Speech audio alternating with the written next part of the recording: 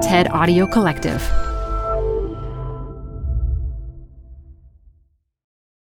Apple Card is the perfect cash back rewards credit card. You can earn up to 3% daily cash on every purchase every day. That's 3% on your favorite products at Apple, 2% on all other Apple Card with Apple Pay purchases, and 1% on anything you buy with your titanium Apple Card or virtual card number. Visit apple.co/card calculator to see how much you can earn. Apple Card issued by Goldman Sachs Bank USA, Salt Lake City branch. Subject to credit approval. Terms apply. This episode is brought to you by Progressive. Most of you aren't just listening right now. You're driving, cleaning, and even exercising. But what if you could be saving money by switching to Progressive? Drivers who save by switching save nearly $750 on average, and auto customers qualify for an average of 7 discounts. Multitask right now. Quote today at Progressive.com. Progressive Casualty Insurance Company and Affiliates. National average 12-month savings of $744 by new customers surveyed who saved with Progressive between June 2022 and May 2023. Potential savings will vary. Discounts not available in all states and situations. This archival episode of Design Matters originally dropped in September of 2022. My own relationship to my own identity is ever in flux in some way, right? So I still would say I don't have a firm sense of, I am this person. So I don't have that point of view to write from in some sense. From the TED Audio Collective, this is Design Matters with Debbie Millman. For 18 years, Debbie Millman has been talking with designers and other creative people about what they do, how they got to be who they are, and what they're thinking about and working on. On this episode, A.M. Holmes talks about the politics in her recent novel. Politics is the push and pull of who we are and who we hope to be, I think. And I really felt like something weird was happening in this country. America is a divided country. Each side is siloed inside its own media, and hatred and violence are pervasive. But that doesn't stop the imagination from leaping gamely over the divide, which is precisely what A.M. Holmes has done in her latest novel. It's titled The Unfolding, and it's about a white man who sees the 2008 election of America's first Black president as a crisis for his kind. A.M. Holmes has written 13 extraordinarily original books and often explores uncomfortable situations and controversial characters in her fiction. Her best-selling memoir, The Mistress's Daughter, is about meeting her birth mother when she was in her 30s.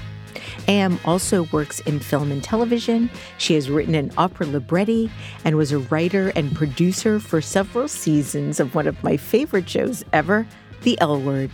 A.M. Holmes, welcome to Design Matters. Debbie, thank you so much for having me on. It's a treat. Absolutely thrilled. A.M., is it true that you went to your 4th grade Halloween party dressed as Willie Loman in your father's suit, wearing a skinhead wig and carrying a briefcase? It is true. I did. And the only thing I will say to sharpen the definition is the skinhead wig was one of those sort of bald man wigs, sort of yellow flesh-colored plastic with a ring of dark hair around the edges. And yeah, I wore my father's suit and carried an old briefcase of his because he never really carried a briefcase. And I was trick-or-treating that way. And so I would say trick-or-treat and have people drop the candy into my briefcase. How did you know about Death of a Salesman in 4th grade? The home I grew up in was a complicated place. And a child who had lived to be 9 years old died 6 months before I was born and before I was adopted into the family. And I would say there was a heavy sense of grief that just permeated everything always. And so I describe it always to people as though I grew up at the edge of Washington, D.C. in a house that basically had a black cloud over it, like you might see either in a Snoopy cartoon, but the vibe in the house was sort of, I would say, sort of Death of a Salesman, Eugene O'Neill. There was not a lot of lightness. It's very intense and dark. I know you started reading at a very young age. You also loved the collection of travel books for children written and illustrated by the great Miroslav Sasek. And after checking out his book, This is Venice, 13 times from your school library, the librarian finally bought you your own copy, which I believe you still own. What do you love most about this particular book? I love the whole series. And the weirdest thing is I have still never been to Venice, which is just unconscionable. Well, that was my next question. I know. I think it's the movie. What is the movie with Donald Sutherland and the kid in the red? The kid gets killed. Oh, yeah. Don't Look Now. Yeah. That scared me so incredibly badly that despite my incredible love for Venice, I was like, I'm sorry, I can never go to Venice. But I would like to conquer that. I think I love those books because I loved anything that took me into another world and into a world that was vibrant and had possibility. And the idea of riding in a boat through streets or, canals just seemed amazing. So yeah, that was my favorite. But I also actually, the This Is London was a close second with the Palace Guard on the front. You were raised in Chevy Chase, Maryland. Your father was an artist. Your mom was a guidance counselor. What kind of art did your dad make? That's a good question. My father was a painter. When I was a kid growing up, he actually owned and ran a gas station because he had to earn a living. And he was a social realist painter. He painted from the time he was about 14 years old until he died at 94. The basement is still filled with all of his artwork because he never would give any away or sell any. And he was thought to be a very talented painter. He had a scholarship to go to painting school at the Phillips Collection. He also worked there as a guard. And when I was a much older adult, he said to me, oh yeah, Matisse used to come in and look at his paintings all the time. I thought, how wild is that? And so he was a social realist, very political in his painting.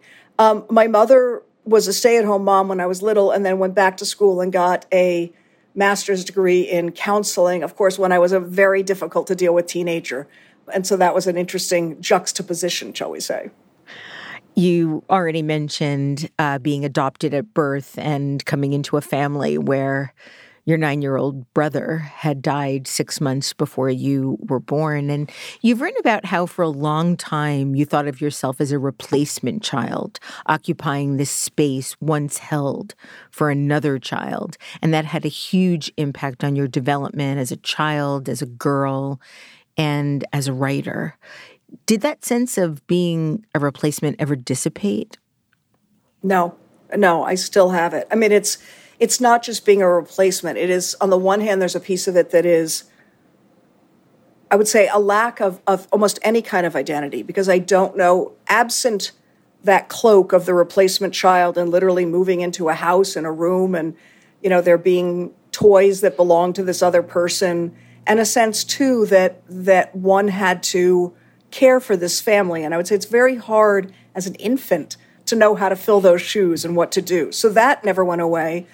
And I would say still the sense of profound illegitimacy, do I have a right to exist, is with me constantly. And I think on the one hand, if there is any positive to it or upside of it, is it does allow me enormous freedom when it comes to inhabiting the shoes of others. I don't feel wedded to any particular identity so much so that I can't get past myself because I can't even figure out what myself would be. But that said, it's a complex place to come from, and definitely very much on the outside of everything. So working on it still. Yeah, you talk about feeling, in addition to feeling like a replacement, also feeling like an outsider. And that sense of social alienation is really what inspired you to first start writing. How old were you when you wrote your first piece? Well, it's funny, Debbie, only because we're on Zoom, even though we're recording this, I'm going to wheel away and show you something. And this is only because I'm in my home office. This is my first book, Debbie. So what I'm showing you, I know, is a velour-covered book that we made in elementary school. This is the Mysterious Stories of Haunted Homes Hollow. This is still when I used my given name, Amy H. It's written in ill by A.M. Amy H. And so this goes back, I would say, to the early 70s. And so that would be my first book. It's a little disturbing. No, I think it's quite remarkable. That cover is so groovy. Well, we had to learn how to do proper library binding. That was, Yes. Aside from what you just showed us, what kinds of stories were you writing? Were they macabre? Were they funny? Were they witty? Talk about your style.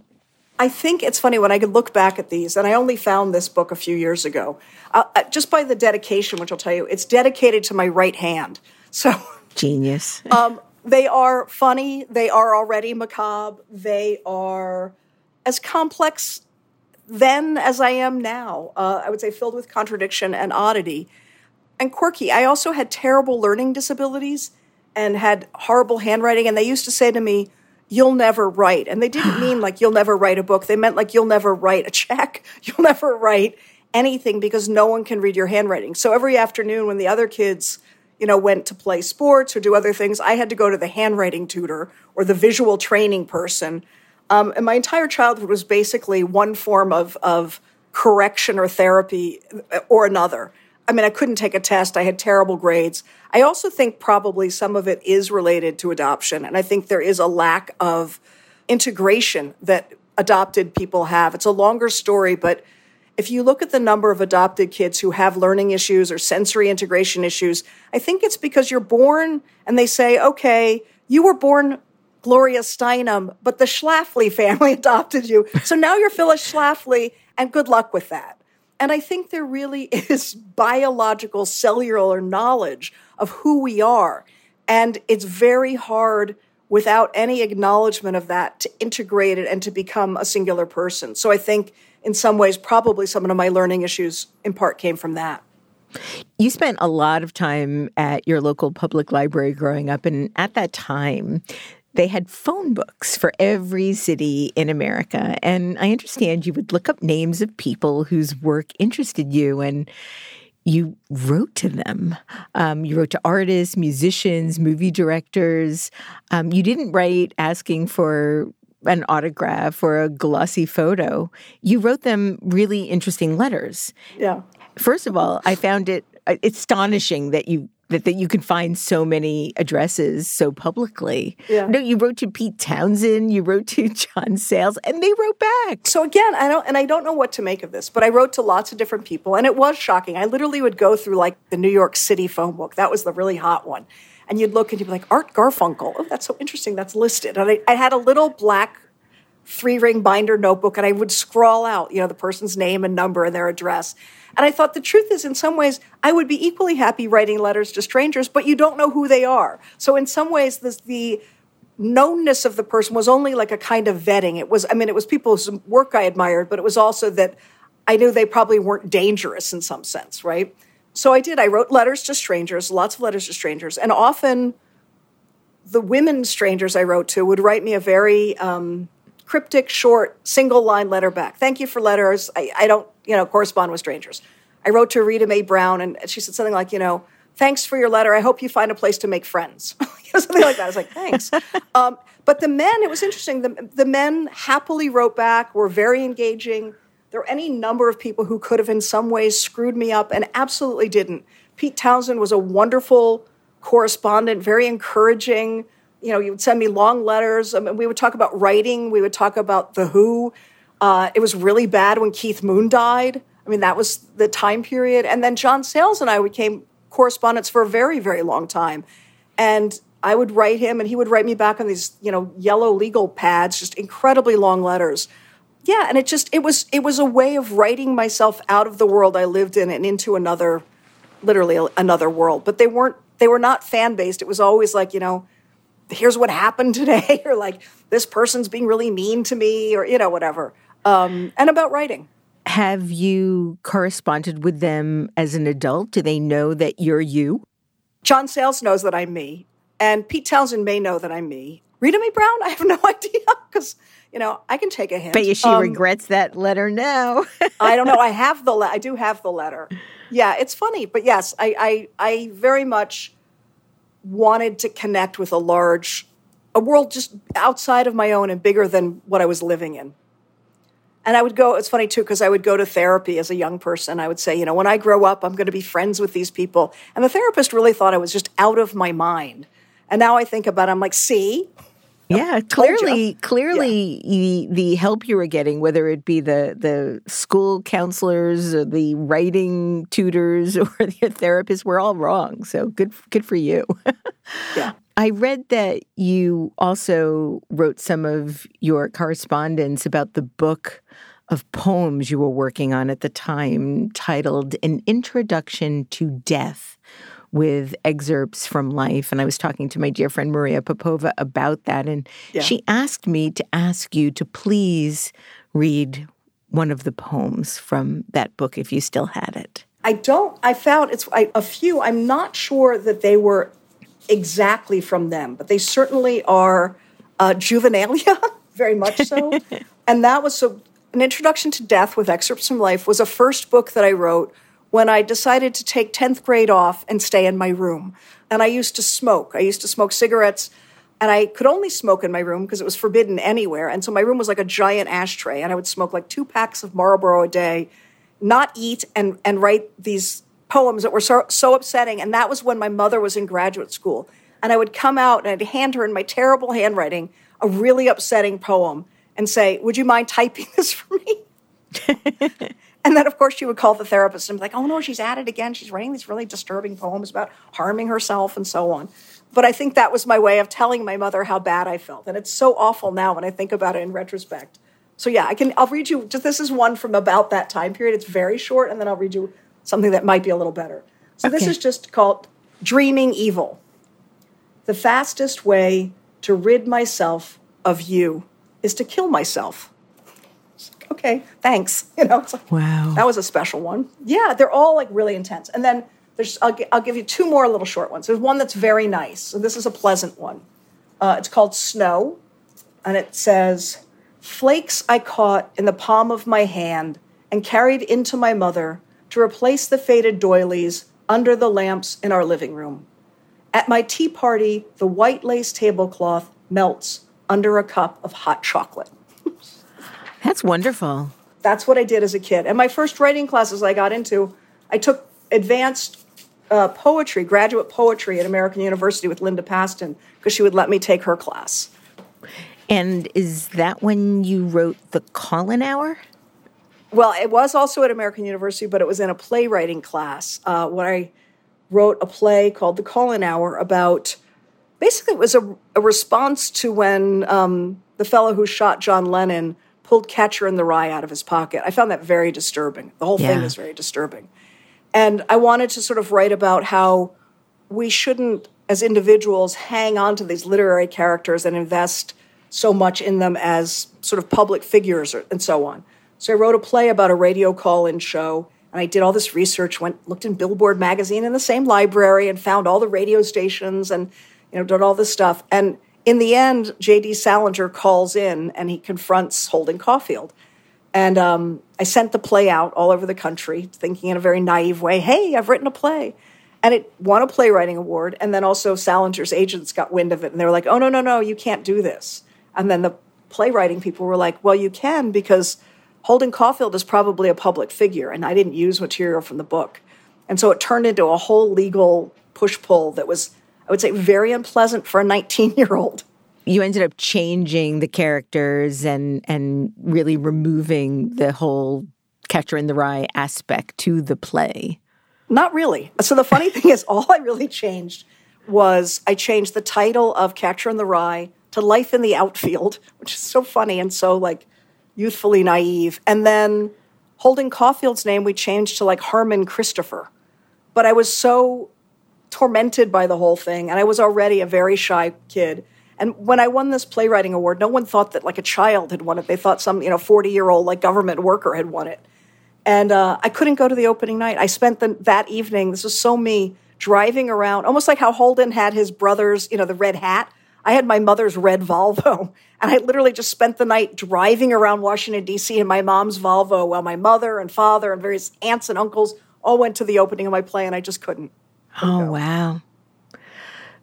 You've written that in life, as in Salinger, there is grief, a disconnect, a romantic wishing that somewhere out there is something else, something more, something other.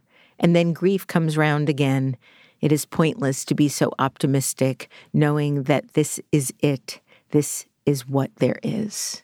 Do you still feel that way? I do. I was like, when did I write that? Yes, I totally feel that way. And then it's funny because the new book opens with this line, this can't happen here. And always the question is, which of the this is this? You know? I love that. Which is the this is this. All of this happened, your first play, your other chapbooks, I guess we can call them, before you even went to college. And you eventually got your BA from Sarah Lawrence College, your MFA from the University of Iowa's renowned Iowa's Writers' Workshop. Your debut novel, Jack, was written while you were still an undergraduate student. It is about a teenager whose father reveals that he's gay. Is it true that you wrote the book to avoid actually writing a paper? Yeah, totally. So okay, let's do something even harder. I went to something like 5 or 6 undergraduate schools. So, and I always I talk about this a lot with my students because people will look at me and think, oh, that's a very successful person. And I think, yes, and there's a lot underneath that is so painful and unpleasant and not the markers that you would identify as on your road to success. So I think also apropos of people who are adopted, I believe that adopted people, we all do, but again, for me, adoption is sort of a heightened experience, have trouble with transition. So I would say the transition from high school, where I'd already dropped out once for a year, right, to write this book of poems that was really depressing, the idea of then leaving home and going off to college really landed hard on me. And I was having a lot of my own questions about my identity, which obviously I still have, and all of that stuff, and started having just unbelievable panic attacks, horrible, horrible panic attacks. So I tried to go to school. I tried to go to the University of Maryland, and I sat in the student union. I read Larry Kramer's Faggots and ate cheese doodles for like a month and a half. I used all my book money and just sat there eating books and going mental and didn't tell anybody. And then finally just dropped out. And then it took me a long time to even sort of screw up the courage to do anything else. And I ultimately went to the American Film Institute, had a school in Washington. I did that. And then I went to the Corcoran School of Art and studied painting, which I loved. And that was wonderful. And writing, with a wonderful, wacky teacher there. And then I left there and I went to American University. I applied and I took Linda Paston's graduate creative writing course. And they were like, the only other person we let do this was Ann Beatty. But I kept thinking, oh, God, what happens if I have to take English or English 101? I don't know how to write a paper. The only papers I wrote in high school were literally on, and I love this, in 1979, I still have them, transsexual surgery, which I researched at the National Institute of Health, and another paper about the history of the CIA. So all of the threads have been there the whole time, right? Absolutely. And, this is who you are. Totally. Exactly. And in American University, you're going to have to write a paper for this children's literature class. And I was like, that's going to be a problem. And I said, would it be possible for me to write a book instead of a paper? And the professor said, what makes you think you can do that? And I didn't say it, but I thought, because I know I cannot write this paper. So I wrote that book there, and then I continued when I transferred to Sarah Lawrence, because they would take all my credits from all the other schools and kind of wrap them up in a bundle that didn't have, course requirements. And I went to study with Grace Paley at Sarah Lawrence, and she worked with me on sort of getting Jack into shape. Your next book, published in 1990, was a collection of provocative short stories with, I think, one of the best titles of all time. Could almost be the subtitle of my life, The Safety of Objects, which included the story, A Real Doll, which is a story of a teenage boy who is in love with a Barbie doll and drugs her to have sex with her, and then decapitates Ken and ejaculates into the hole where his head is. And this is the book that introduced me to your work. I have the paperback here, right here. How did you respond to the press about your work being provocative or controversial or pornographic at that time? Because little did anybody know what was coming next. Sure, I know, exactly. I think because of the levels of, in a way, denial or confusion or complexity in my childhood, I've always been very driven to sort of truths in some way and to talking about things that people don't like to talk about. And so literally in my family, there was a day when I looked out my bedroom window and the backyard was on fire. So there was fire in the backyard, in the grasses and in the trees. And I went in and said to my parents, the backyard's on fire. And they said, no, it's not. And I said, and I was like, 9 or something. I said, well, either you call the fire department or I will be calling the fire department because the backyard is in fact on fire. And I think coming from that sort of background was difficult. And so in a way, when people will talk about the work being controversial or pushing buttons or breaking taboos, I think on the one hand, I am talking about always the things that are difficult to talk about. And that somehow is my job. If it pushes a button, then I think it must be touching a nerve. And if it's touching a nerve, it means we have that nerve. And therefore, it is part of who we are. So in the end, what I'm always and only writing about is human behavior and what compels us to do what we do and what it means to us. And beyond that, I don't set out to be provoking. I don't think, let's just see who I can annoy today. Because the other piece of it is, in some ways, in my nutty outsider sense, I'm also very vulnerable and very, I don't want to say fragile because that would be giving power to others. But I'm definitely vulnerable. So it's not like I think, I just love when people don't like what I do. But I feel compelled to get to other kinds of truth. And so I can't seem to not do that. I mean, as someone who actively sought out a number of your books because of the topic matter, because so few people were writing about things that had happened to me, that was enormously helpful. Enormously helpful. I have a copy, a first edition signed copy I went to see you read of The End of Alice. You wrote that in 1996. This is a story told by a jailed pedophile in his 23rd year in a maximum security prison. He's there after brutally raping and murdering a young girl named Alice, and his correspondence from jail with a 19-year-old girl who writes to him about her lust for and seduction of a 12-year-old boy. The New York Times stated that the book was exhilaratingly perverse, luring us into the lives of characters simultaneously repellent and seductive. And what made you decide to write about this specific subject matter? I'm sure you've been asked this question a million times, but I genuinely am curious as to what provoked that specific dynamic of this pedophile and this young girl. Sure. So in a way, the answer is really easy because living in our society and looking at the ways in which we dealt with things like, the sexual abuse of children throughout the church and all of those episodes that have come to light, the way in which when the Robert Mapplethorpe art show was up at the Corcoran, it was, deemed completely morally, socially reprehensible and needed to come down immediately. And then also at that same time period, Madonna published the sex book of photographs. But I kept thinking, what makes these sexy? Because I didn't think they were. So all of those conversations, and then also the fixation that we have on punishment, on differentiating ourselves from what we perceive as the other. So when we have things where like a person would be sentenced to death and you'd see the vigil outside the prison and then we get the announcement that they'd been executed, there is a sense of social relief. Well, we took care of that. And yet the big question that in the way that I often pick the least likely character to confront a complicated idea, the pedophile in The End of Alice says, if I'm in jail, why is it still happening? And so for me, it really was a question about why and how as a society do we do such a bad job dealing with this and talking about this? And that was really hard for people and still is. And it's funny too, because that became one of the moments where people would say, what do you do with bad reviews? And I said, there's such a thing as a good bad review. The book isn't there for you to like it. The book is there for you to talk about it and think about it. And so I don't need people to say, I love that so much. That actually is scary to me sometimes because I'm thinking, well, what about it do you love so much? Mm. So it's complicated, but it is. And then that book was used to train young psychiatrists how to deal with pedophiles because there's not a lot of treatment options and there's not a lot of success. And so some people in that psychiatric community felt that it was a good representation, which I took as a compliment, that I somehow captured aspects of the character. Yeah, absolutely. I mean, I think women are much more vocal about these topics now, especially after Me Too. But in 1996, it was still seen as somehow being damaged. People felt quite a bit of shame. I know I did.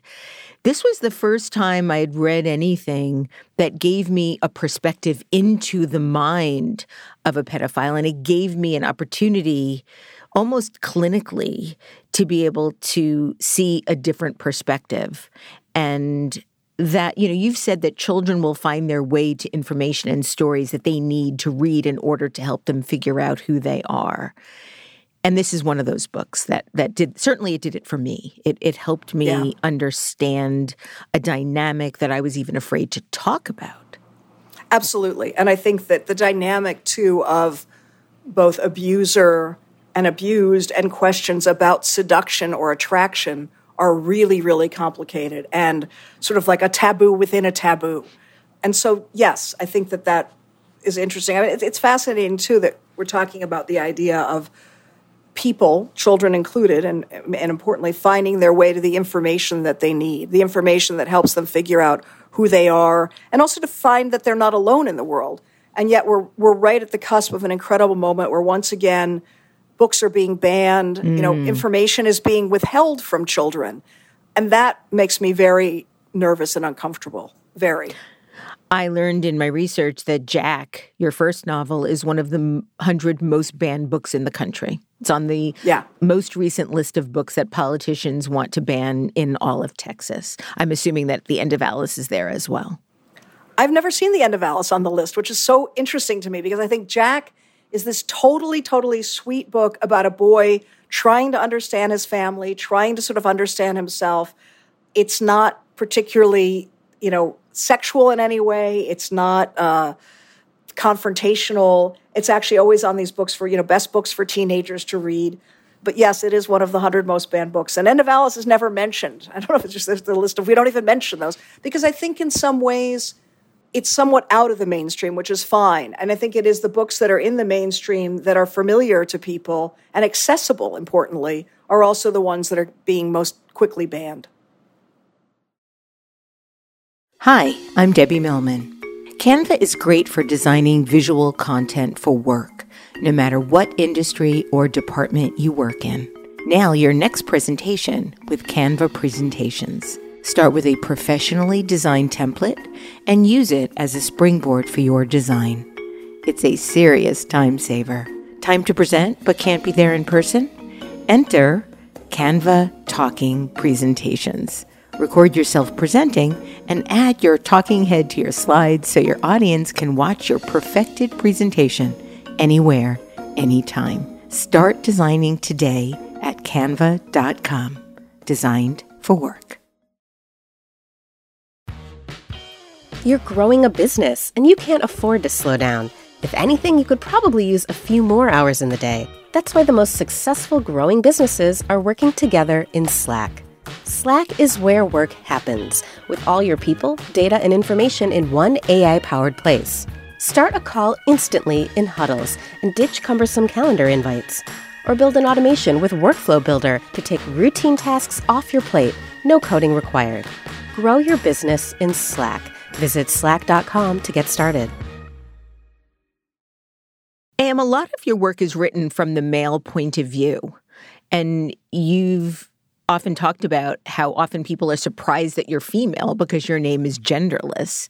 I also read that when two of your stories ended up in the Penguin Book of Gay Men's Fiction, you considered it a real compliment. Absolutely. So talk about this sort of spectrum of perspective and how you are able to navigate that continuum. I think for me, in some ways, that continuum probably comes from being adopted and replacing a dead boy who's 9 or 10 years older than I am. Because often my male characters, I don't want to say are that man, but they are a man who would be about 9 or 10 years older than me. So I think definitely a part of my soul inhabits that space in some way and feels very comfortable there. I also, it's interesting, and this, I learned this in some ways from Grace Paley. So Grace was so wonderful because Grace was this ardent feminist, but she loved men. So one didn't exclude the other. And I would say, I do love men and I am fascinated by men. And so in many ways, oftentimes I'm exploring parts of the sort of inner lives of men that are not often explored in fiction, including in fiction by men, which is sort of a deeper kind of psychological or, off-the-record state. I've always loved, in a way, also sort of, the liner notes to things. That was always the most important or best part of the record album was, absolutely. Well, where was it made? What was the studio? Who were the musicians? Who was the producer? I feel like, in some ways, the men in my books, I'm cataloging their lives along those lines. So there's that piece of it. And also, I would say, everything from, because my own relationship to my own identity is ever in flux in some way, right? So I still would say I don't have a firm sense of, I am this person. So I don't have that point of view to write from in some sense. When I wrote the memoir, it's interesting. In many ways, it's more about being found by the biological family and what I discovered about them than it is really about me, and certainly not very much about the family I grew up in, which was, that piece of it was intentional. But I'm still a work in progress. You've said that you feel you actually understand men better than women. Do you still feel that way? I don't know. I don't know. I don't know if that's true anymore. I think in some ways now, also having raised a daughter, I probably now have more understanding of women than I certainly did when I was younger, if that makes any sense. It's all fascinating, and it's so interesting just to think about, on the one hand, how gender and gender roles are so socially determined and parsed out and so on. And yet we're also at this time where so many, especially young people are saying, I'm just not playing that game. I don't want to, I won't take any of those. It's really fascinating. And I wish I would say it's liberating, but I think it's also difficult, because I think in the same way that society wants to believe certain things about itself, society really wants there just to be a male and a female, and every form has a mother and a father. And the idea of wrapping one's head around any, alterations of that seems to be astoundingly confusing. Well, it's difficult for the people that don't want to accept it. It could be difficult in coming to terms with what you believe about who you are. But I think that that's where the difficulty should lie, not with the people that have to contend with it. Yes. And I think the difficulty, too, is obviously one's sense of self evolves over an interesting period of time, but often that comes to almost like a tipping point, right around puberty or right before puberty. And I think that's just such a complicated time in a young person's life anyway. So there's so many different pieces of identity. And I think, again, we somehow expect them to all agree with each other. And I would say, truthfully, I think it's the very rare person whose identity is all of one piece and all of one gender and all of one experience. Because certainly my experience of identity is that it is absolutely 50,000 different things all in one person every day. You've written 13 books. You can only imagine, I think, how difficult it was for me to decide, well, which ones are we going to talk about today? Because I don't want to just talk about one or the other. I want to talk about as many as possible. The only other book I want to talk to you about today, before we talk about your new book, which has some of the most extraordinarily detailed characters I've read in a very long time. You get lots of perspectives from lots of different people, men, women, kids.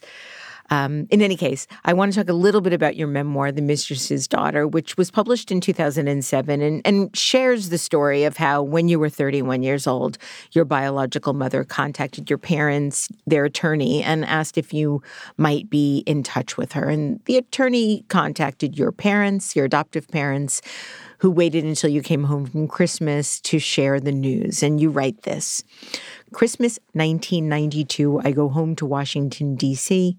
We have something to tell you, my mother says. Someone is looking for you. After a lifetime spent in a virtual witness protection program, I've been exposed. I am the mistress's daughter. My birth mother was young, unmarried, and my father older with a family of his own. When I was born, a lawyer called my adoptive parents and said, your package has arrived. The fragile narrative, the plot of my life has been abruptly recast. In my dreams, my birth mother is the queen of queens, and she has made a fabulous life for herself as ruler of the world, except for one missing link: me. How accurate was that assessment when you ended up meeting Ellen? Oh, not accurate at all. No. Isn't imagination wonderful? Yeah. Fantasy. You learned that your birth mother, Ellen, and your birth father, a much older banker named Norman Hecht, had an affair and conceived you when Ellen was 22. And when she realized that Norman wasn't going to live up to his promise to leave his wife and marry her, she gave you up for adoption. And 31 years later, Ellen suddenly returns expecting you to be there, waiting, in stopped time. And you write that the randomness with which she contacted the attorney has never escaped you. It was a bit like you were a package or a coat she absent-mindedly left behind 31 years before. What was reuniting with her like? Well, it's complicated, number one, as always.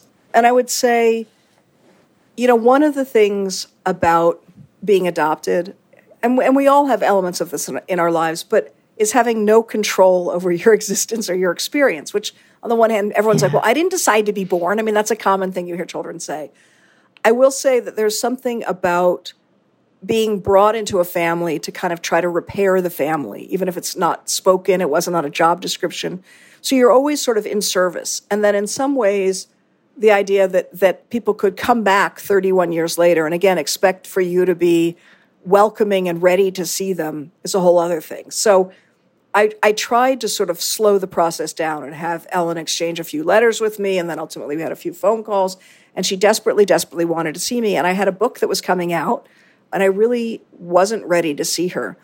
And then I was giving a reading at Politics and Prose in Washington, D.C., which is where I was giving a reading just last night. And she appeared at the reading. And in the way only of what can happen in worlds of fiction and so on, like the day before that or either 1 or 2 days before that, I literally stuck the newspaper in my eye and shredded my cornea. And in those days, for a shredded cornea, they used to put what looked like a giant maxi pad over your eye. So I had one eye that was covered completely, and the other was kind of closed, in a kind of compassionate relationship to the first. And so I'm giving my reading through this like little pinhole of a thing. And then when I finish, people are coming up and talking to me. I saw her approaching, and I thought, this can't happen. My mother is here. My grandmother's here. My fourth grade teacher's here. And she came up to me and said, I knew who it was immediately, not because I recognized her literally, but because I could tell that this is somebody who wants something from me very badly. And I said, you're not supposed to be here. There are people here whose privacy I have to protect. It was really unnerving and scary. And of course, my adoptive mother also saw the whole same thing through the corner of her eye and was, terrified because it's like it was as though I was having an affair or something, and both people turned up at the same place at the same time, and I was like, no, this can't happen. So it was intense. Ellen turns out to be a needy narcissist. She calls you on Valentine's Day and upset that you didn't send her a Valentine, tells you to go to the roof of your building and jump off. Yeah. How were you able to integrate this into your psyche? I don't think I was, which is probably a good sign. That's the sort of one benefit of having this happen at 31 was I already had in some measure, developed in a lot of ways. Had I been younger, it would have been really, really dangerous and potentially very destructive. Because even at 31, having had a measure of success already, doing well and so on, it was completely, it was like my hard drive got crumbs in it and just ground to a halt. Because everything that you think about yourself or every idea you have of your identity, realizing too that identity is such a structure and it's a fiction. It's a thing we hang so much on, but it's very, very fragile. And so having that kind of pulled out from under took many, many months to even begin to kind of glue back together. But I also feel that there's a way in which a person can hold off information. So where you can resist knowing on a psychological level what you already know. And I thought I didn't want to do a really loud version of that because I thought that also would be self-destructive in some ways. So, it is what it is, and it went through the cycle it went through, but it was not easy. You also end up meeting your biological father and see each other sporadically over the next few years. And Norman seems to struggle with feelings of responsibility to you, push-pull kind of relationship. Ultimately, abandons your relationship, leaving you alone to manage all of these myriad pieces of your biological heritage, which is also a significant and really interesting part of the book. And you also write about the nature of time regarding the ramification of this experience. And you state, I now understand more about the nature of stopped or fractured time, how fragments or experiences can remain trapped in a moment long past, how trauma can freeze an entire life, and how time itself can suspend, conflate, blur, so that it can be solid, liquid, gas, all in one day, and then back again. Even for those of us who feel we have integrated our history, there can be fragments like shrapnel that push to the surface without warning. And there, ladies and gentlemen, the definition of life. Yeah, I'm like, who wrote that? That's so good. I fully believe that, but yes. As you were finishing writing The Mistress's Daughter and had investigated your lineage, you came upon what you referred to as a strange piece of information. You discovered that your ancestors had owned all the land that is now Capitol Hill in Washington, D.C. So my question is, really? Yeah. Really? It's a pretty wild segue. But so, when writing the new book, The Unfolding, there is this thread that definitely sort of wraps around my own life a little bit. But both the character of the big guy and Megan are obsessed with George Washington. They're obsessed with history. And those are subjects that, for me, have come to be more important in more recent years. And I didn't even know that much about George Washington until I started writing it. So as I'm finishing the book, I'm pretty much almost done. A relative I've never heard of, never met before, happens to email me and said, I was doing family research and I realized we're related and blah, blah, blah. And do you have this information about the family? And of course, every time I get an email like that, it just sends me down multiple rabbit holes. And a rabbit hole about my identity, and of course a rabbit hole because I'm a reporter and a studier and I need the information. So it turns out two things. One is that one of my ancestors was married to George Washington's great-grandfather. And then when she died, her sister married George Washington's great-grandfather. And I just think, God, that's so weird. And then this same ancestor had said to me, the family used to own a lot of land in Washington. And I remembered that my biological father had also said the same thing. And he had about him this kind of a swagger and this kind of assumption of great privilege that I could never really figure out where it came from.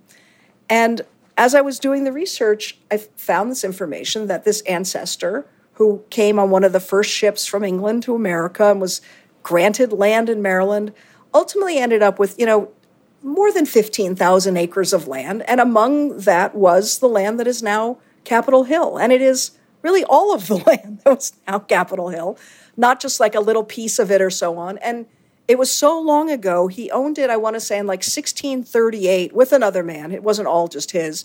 And then sold it by 1640, the rest of his share to this other guy. So long before it was even developed. But I thought, wow, that is so interesting. Because in a way, even as I'm writing this story, which is about sort of power and the desire to hang on to power and the relationship of, racism and sexism to all these things, so I'm also thinking, well, who owned the land before they owned it? Because it came from somewhere. It's not like you just randomly start owning land. But I found that truly fascinating and kind of like caught me off guard in the best of ways. Just that you can write your way towards what some piece of your being knows about.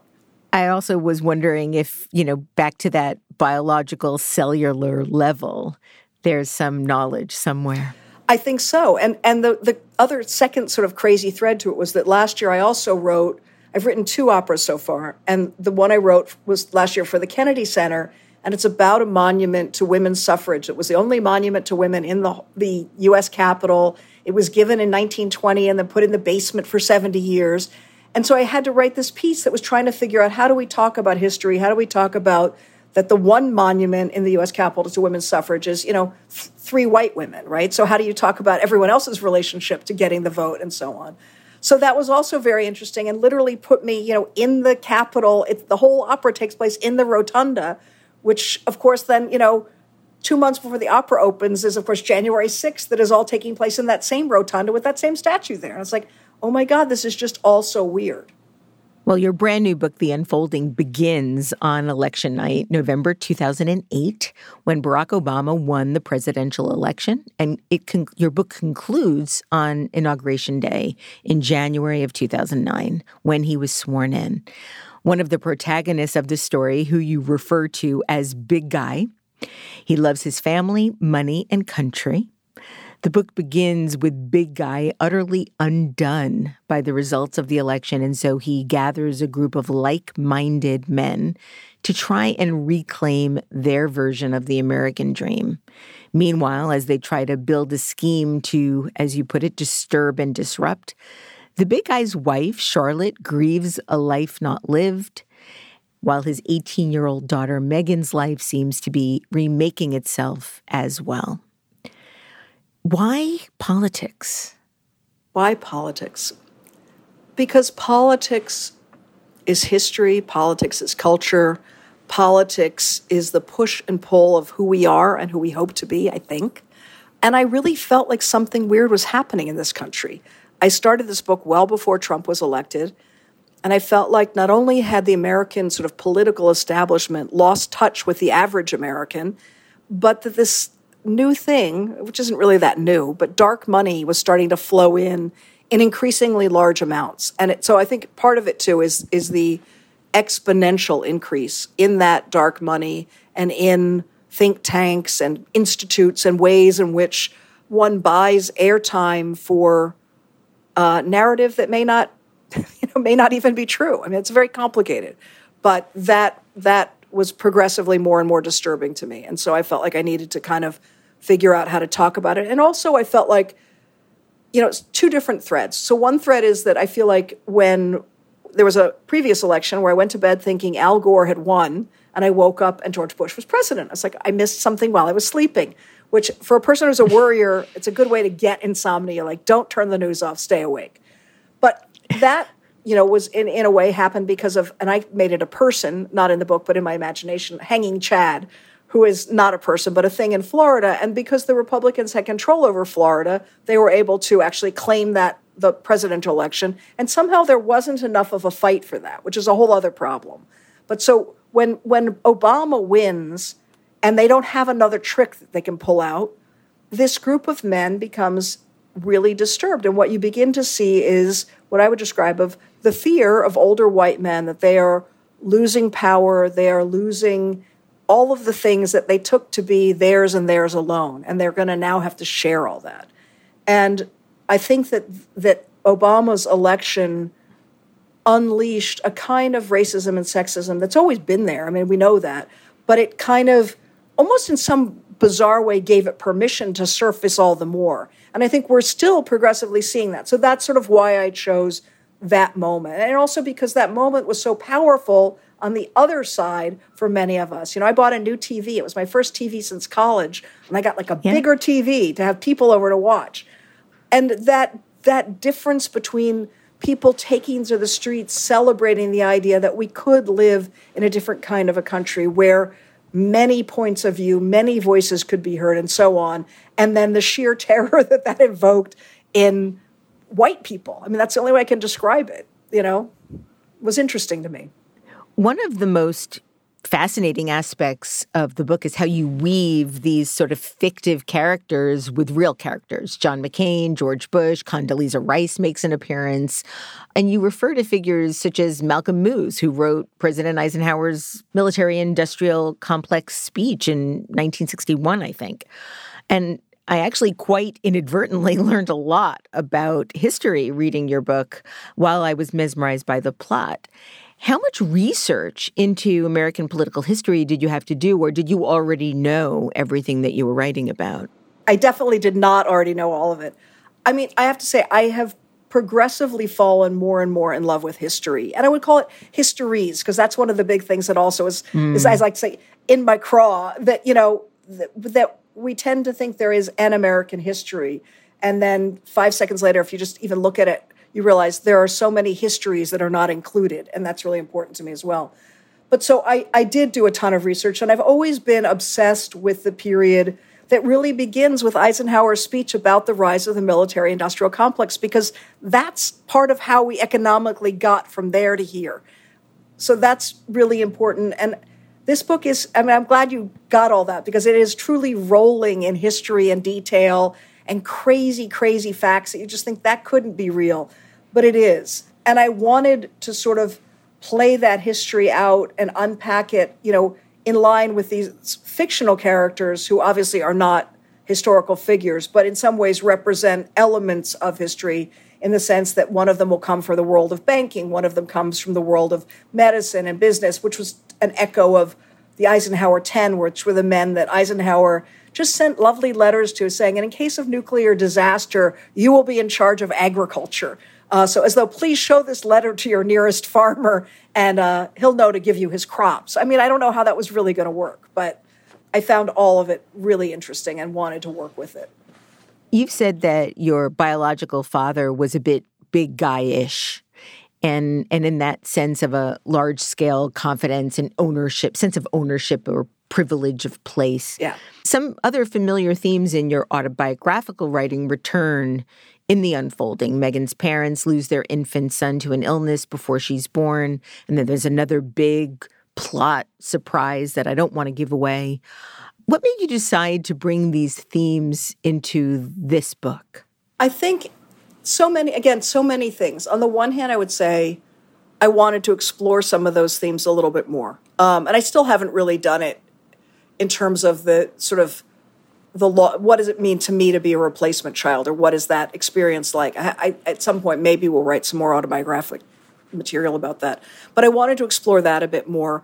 Also, in my adoptive family, my father was quite politically radical. So in some ways, I have these two very, very different fathers. He was a lover of Ramparts magazine and, marching on Washington. And there's a wonderful little FBI file on him for his early, political work and so on. And so he also had, all kinds of political books around the house, but it would be like Eldridge Cleaver's Soul on Ice, which I have his copy of here, and the report of the Warren Commission, and all kinds of early nutball books about conspiracy theories and so on. So there's that juxtaposition. And my biological father was definitely sort of a big guy in Washington. That was, I didn't know, of course, that the family had owned Washington, but he grew up there, he lived there. And there is a Washington within Washington, which is sort of the local people who can be sort of a little bit like fixers. They own the parking lots, they own the land, they own the real estate and so on. And he was definitely a part of that group of men. One of the things that I love about reading an author who has a large body of work is themes that pop up. When I was talking to Jacqueline Woodson about her books, I mentioned that the notion of air comes up a lot. In your books, the notion of time comes up a lot. And Megan, the teenage daughter in The Unfolding, has an experience upon seeing the grassy knoll for the first time, and her inner dialogue reminded me of how you describe time in The Mistress's Daughter when Ellen returns, and you write of Megan, the grassy knoll is an example of the disappointment Megan felt today. The grassy knoll is less of a hill or a mound and more of a bump, or at this point in time, a blip. Is that true? Or has the scale of things changed? Does a place compact and get smaller over time? Does history shrink? What do you think now? Does history shrink, Anne? I don't know. I think, maybe it shrinks and then expands again, almost like an accordion. Or maybe there's some weird hurdy-gurdy guy playing. There's all those people now who say that we're living in some weird alternate game. Who knows, right? But what do I really think? Does history shrink? Well, I think history compacts probably, just in the virtue of the way in which when we look back through our lives, it's hard to hold things that are current at the same, almost like your hard drive, at the same volume and space as things that happened long ago. So they do compact. And that bit about the grassy knoll it's funny because so much, what I write is really fiction, but that did happen to me. I went to see the grassy knoll when I was in Dallas giving a reading, and I had a Russian driver, taking me to the airport who said, "You want to go around again?" And I kept going around because I kept thinking it's going to make sense to me. And then finally, after we went 3 or 4 times, the guy was like, "Okay, this is not, lady, I'm not spending the day driving in circles." But that does interest me a lot. Does history shrink? I'm not sure. Trauma, I think what's interesting is I don't think trauma shrinks. I think that's one of the problems with it, is that as we grow up, much of our history compacts except for our trauma, which stays same size no matter what. One of the other aspects of your book that I loved was the rat-tat-tat, kind of almost like Girl Friday dialogue. It's so brilliant. And there's this one bit that I wanted to read, not only for the dialogue, but also because of the content of what the gentlemen are saying. So I'm just going to pick something up from right in the middle of the book. And actually, it's more towards the end of the book, and share it with our listeners and ask you about it. Bo says, "Is that manipulating the mainstream media is a cheap and effective way to get the message out?" "Exactly," the general says. "A program I call the half-baked potato restuffed, meaning that you eat it because you like the way it tastes, but you have no idea what you're eating. And then there's just shit we make up," Metzger says. "Science fiction, pure fantasy." "How do you know the difference?" Kissick asks. "Difference?" the general asks. "What difference?" "Between what is real and what is made up. I'm not sure that I should be the one to break this to you," the general says, "but it doesn't fucking matter. The only important thing is that people believe what you're telling them." Yeah, and that brings us to right, and that brings us to where we are now. Right, exactly. Exactly. Yeah. Exactly. And I find that terrifying. It is terrifying. You started this book 10 years ago. It's an alternative history that you've somehow predicted as the present. Welcome to my life. Exactly. Yeah. Yes. There was something else that you wrote in the book that really paused me, really stopped me, and kind of gave me chills. And you said, one of the characters is speaking to another character and says, "Trust me, there are people who already know if Obama will go 2 terms. That's who I want to be in business with, the people who know," the judge says. Do you believe that? Do you believe that at that time people knew? In some ways, yeah, sure. I mean, there are everything from, true mathematics and statisticians and people that can look at, political information and curves. And I would say Obama going 2 terms is less of a mystery than what's going to happen next, right? Because we at that point, we're still in 2008. There was a reality that we all kind of agreed upon. And now we're living in a moment where there really is this thing called alternative facts. And there's also a kind of an alternative, literally, there is an alternative political reality that doesn't follow the rules, the laws, any of the terms of free and fair voting, for example, or classified materials. Any of the things that in some ways weren't legislated because it never occurred to anyone that someone would walk away with that stuff. And so I think we're a little bit in a much more dangerous territory. And in a way, I would say, if there were people who knew that about Obama, are there people who know what will happen next with the Republican Party? Nope, there aren't. Well, that's what it seems like this cabal of men are trying to do, write that future. You write, the ancient Chinese general Sun Tzu believed the indirect approach to war was about deception and uncertainty, creating confusion, dividing allies. What you're playing is the long game that evolves under the radar, the general says. The general. The scariest person in this book is the general. Your politics are pretty much the opposite of these gentlemen. How did it feel to be creating this dialogue, which in some ways is really reprehensible, but also really accurate about what so many people believe? I guess it's a really, really good question. No one's asked me anything like that. I feel like I was giving voice and identifying who's having this conversation and what is being said, and in a way bringing forward what is just underneath the surface. And absolutely, these things are happening, and absolutely, these conversations are being had, and probably not by the people you wish were having them. I'm sure of that. I know it. The ending is a real surprise. I don't want to give it away for anybody. Did it surprise you when you came up with the idea? I think, to me, the thing that's interesting about the ending, and I'm trying to figure out how to talk about it without giving anything away. Yeah, me too. Is, I know, a lot of people say to me, how am I supposed to like these people? And I think, I don't want to talk about like, because that's way too contemporary. And if we have to like things, then we're never going to understand anything. But how do I feel for people? I do feel for all people, regardless of if I like them. I really am desperate to understand people that I don't understand, because I feel like I don't want to just see my own reflection. I want to actually understand other people. So there's that piece of it. But there's a moment where the big guy begins to realize that he's kind of a jerk, and maybe more than a jerk, maybe more dangerous than a jerk. And what does that mean? Because he doesn't see himself that way.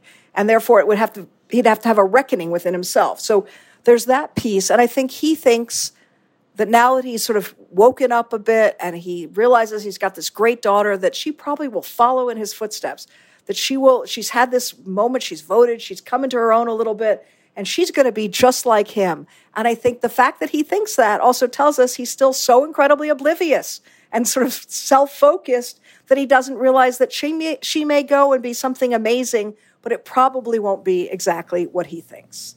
That alternative is what I kind of hope for. But again, we want people to read the book and find out for themselves. Exactly. It's a page turner. Right. It really is a page turner. And I will just say, when I got to that, I was a little bit like, I literally, every now and then as a writer, you write something, you think something, and you get like a sort of a tingly feeling. You're like, oh my God. And I was like, wow, that to me was really cool. Yeah, I agree. Well, speaking of people becoming different people, my last question today is one I'm super curious about. I read that the living person you'd most like to meet is Mick Jagger. Oh, I love Mick Jagger. I'm not sure who I love more. I love the Rolling Stones. That was the thing there were two things I wanted to be. One was a doctor, and I used to go to that National Medical Library and read every night. And then I really wanted to be in the Rolling Stones. And the problem was very low vacancies and no girls, right? So I totally love Mick Jagger. I also Keith Richards has the same birthday as me. I think we have a lot in common. And I was a drummer. And so Charlie Watts was also my guy. So, the whole band. Well, there's still time. I know, they need a new drummer. I know. And thank you so much for making so much work that matters. Thank you for writing this really important, breathtakingly good book. And thank you for joining me today on Design Matters. Thank you so much for having me. A.M. Homes' latest novel is titled The Unfolding, and you can read more about all of her extraordinary work on her website, amhomesbooks.com. This is the 18th year we've been podcasting Design Matters, and I'd like to thank you for listening. And remember, we can talk about making a difference, we can make a difference, or we can do both. I'm Debbie Millman, and I look forward to talking with you again soon. Design Matters is produced for the TED Audio Collective by Curtis Fox Productions. The interviews are usually recorded at the School of Visual Arts in New York City, the first and longest-running branding program in the world. The editor-in-chief of Design Matters Media is Emily Weiland.